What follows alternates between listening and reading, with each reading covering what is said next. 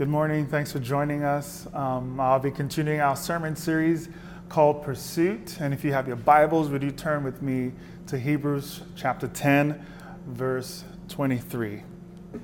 Here's what it says. Let us hold unswervingly to the hope we profess, for he who promised is faithful. And let us consider how we may spur one another on toward love and good deeds, not giving up meeting together as some are in the habit of doing, but encouraging one another, and all the more as you see the day approaching. One of the most formative moments for me was in seminary and going on all these wonderful trips with him. We went to Ireland, to South Africa, and it was a group of us that he would take. And I remember on one of those trips, we after the conference we went to, we went out to a bar to hang out, to talk, to debrief. And, he pulls out the bourbon, he pulls out the cigar, and, we're all like, wow, this is the best professor we've ever had. And we're just having a good time sharing. But I remember feeling like, wow, this is beautiful. This is like an encounter with God. Because it's like the feeling of being alive, the feeling of just being hopeful and knowing that you're cared for and loved. For me, that was just, again, a formative experience because I got to see what community can be like. In our text today, we see this author encouraging his hearers to continue to pursue community, to continue to be part of that community of faith. And I think one of the main points he's trying to make here is that pursuing God is impossible without community. Sometimes people think you can grow and you can mature just by praying and just by reading your scripture, but you have to do that in a community of faith. This is how we are encouraged and we are connected together, how we're connected to God. The author Dallas Willard said this. He said, the members of the body must be in contact if they are to sustain and be sustained by each other.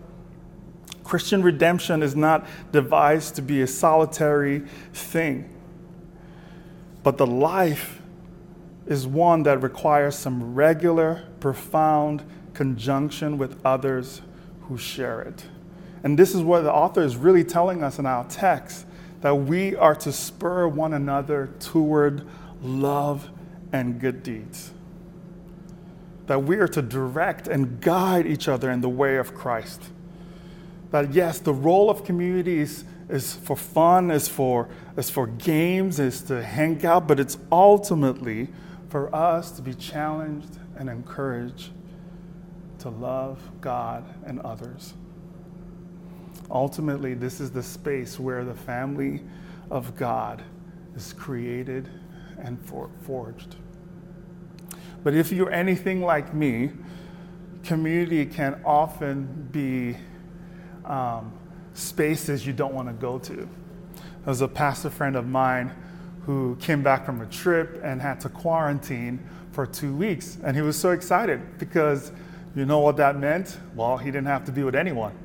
He could just be home by himself, hanging out, and not worry about community. And sometimes that's easier for us to do. And one of the reasons I think is because we often there's a loss of self-expression when we're in community. When you think about community and fellowship, what it does require is that we lay down ourselves for the flourishing of that group.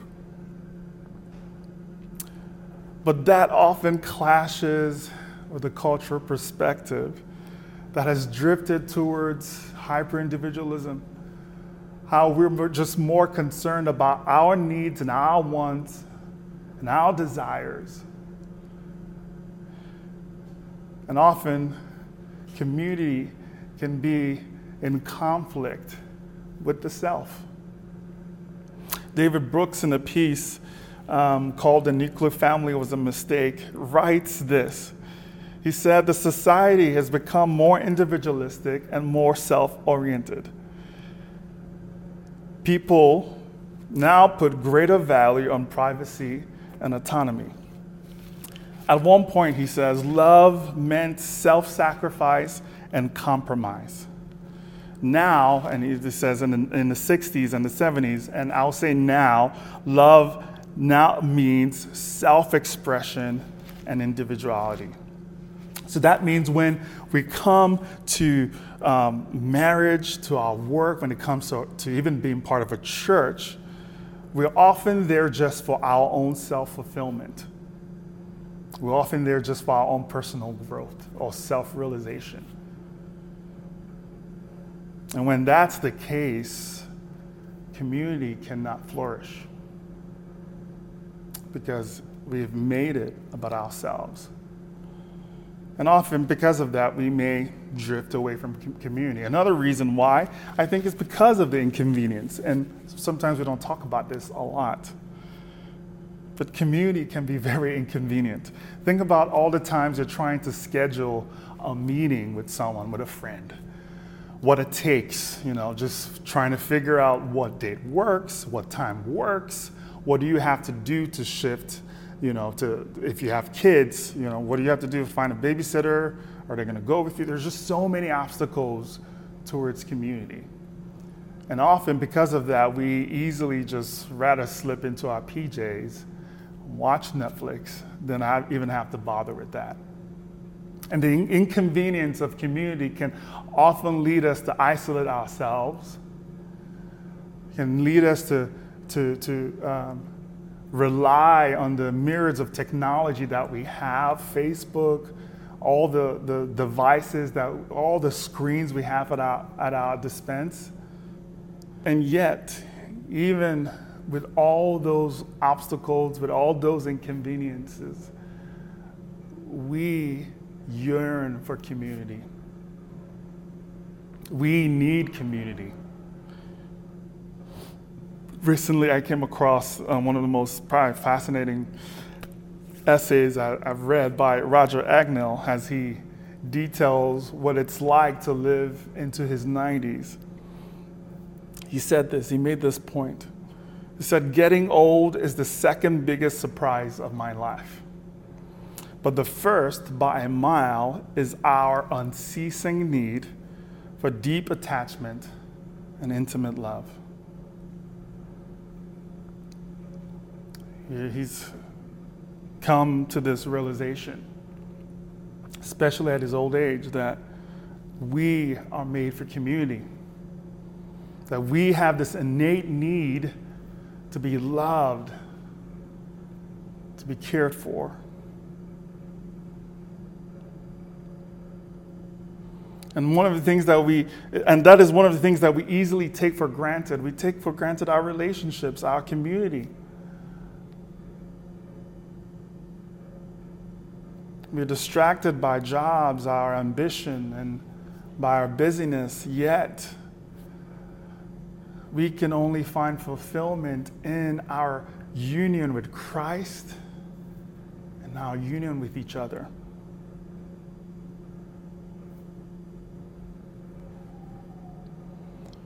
And here's why we need community. We need community in order to engage in all of the spiritual disciplines. Engage in worship, in study of Scripture, in prayer and in confession, in celebration, in grieving, in compassion, and in justice. We need community in order that we're encouraged when we feel down, we're supported when we feel lost, and we're comforted when we're mourning. These things fill us with hope, fills us with love, and it helps us to persevere in the midst of trying times.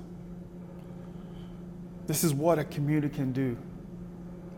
I remember even this summer, just having to navigate through this summer, the difficulty of this summer, and realizing that I was tired and depressed and sad and frustrated, but having friends come around me, praying for me, even visiting me.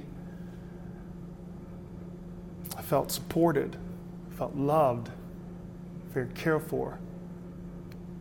Ultimately, I felt God's presence with me. You know, as our nation continues to be in this time of crisis because of the pandemic, as we see what's playing out in the political landscape, and even as we see the racial tensions and the injustices that continues to plague our society, we need each other to kind of process all that is happening. You might be feeling sad and frustrated and angry, or feeling anxious and depressed because of what you're experiencing in the world today. We need to be in a community of faith to help us persevere even through these trying times. Who knows how long this is going to be? We don't know how long we're going to be in this pandemic. Even as we look at the election that's coming up, that is just feels and looks uncertain. How can we persevere in the midst of all this that's going on? We can only do it in a community. A community that points us to Jesus, that points us to his love and the hope that we have. That as we turn to him, as we trust in him together, that we can stand strong in him, knowing that he is able to keep us from falling. And as we continue to encounter this, I'm almost lost for words with what's happening just with the injustice that Breonna Taylor and the family are experiencing now. And I believe we ought to grieve in community and mourn in community about these racial injustices that continue in our world. We need each other to show us the hope we have in God, to direct us to the love we have received from him, so that we can continue to stand strong in the midst of a chaotic world. Community is not always convenient, it's not always comfortable, but it is worth it.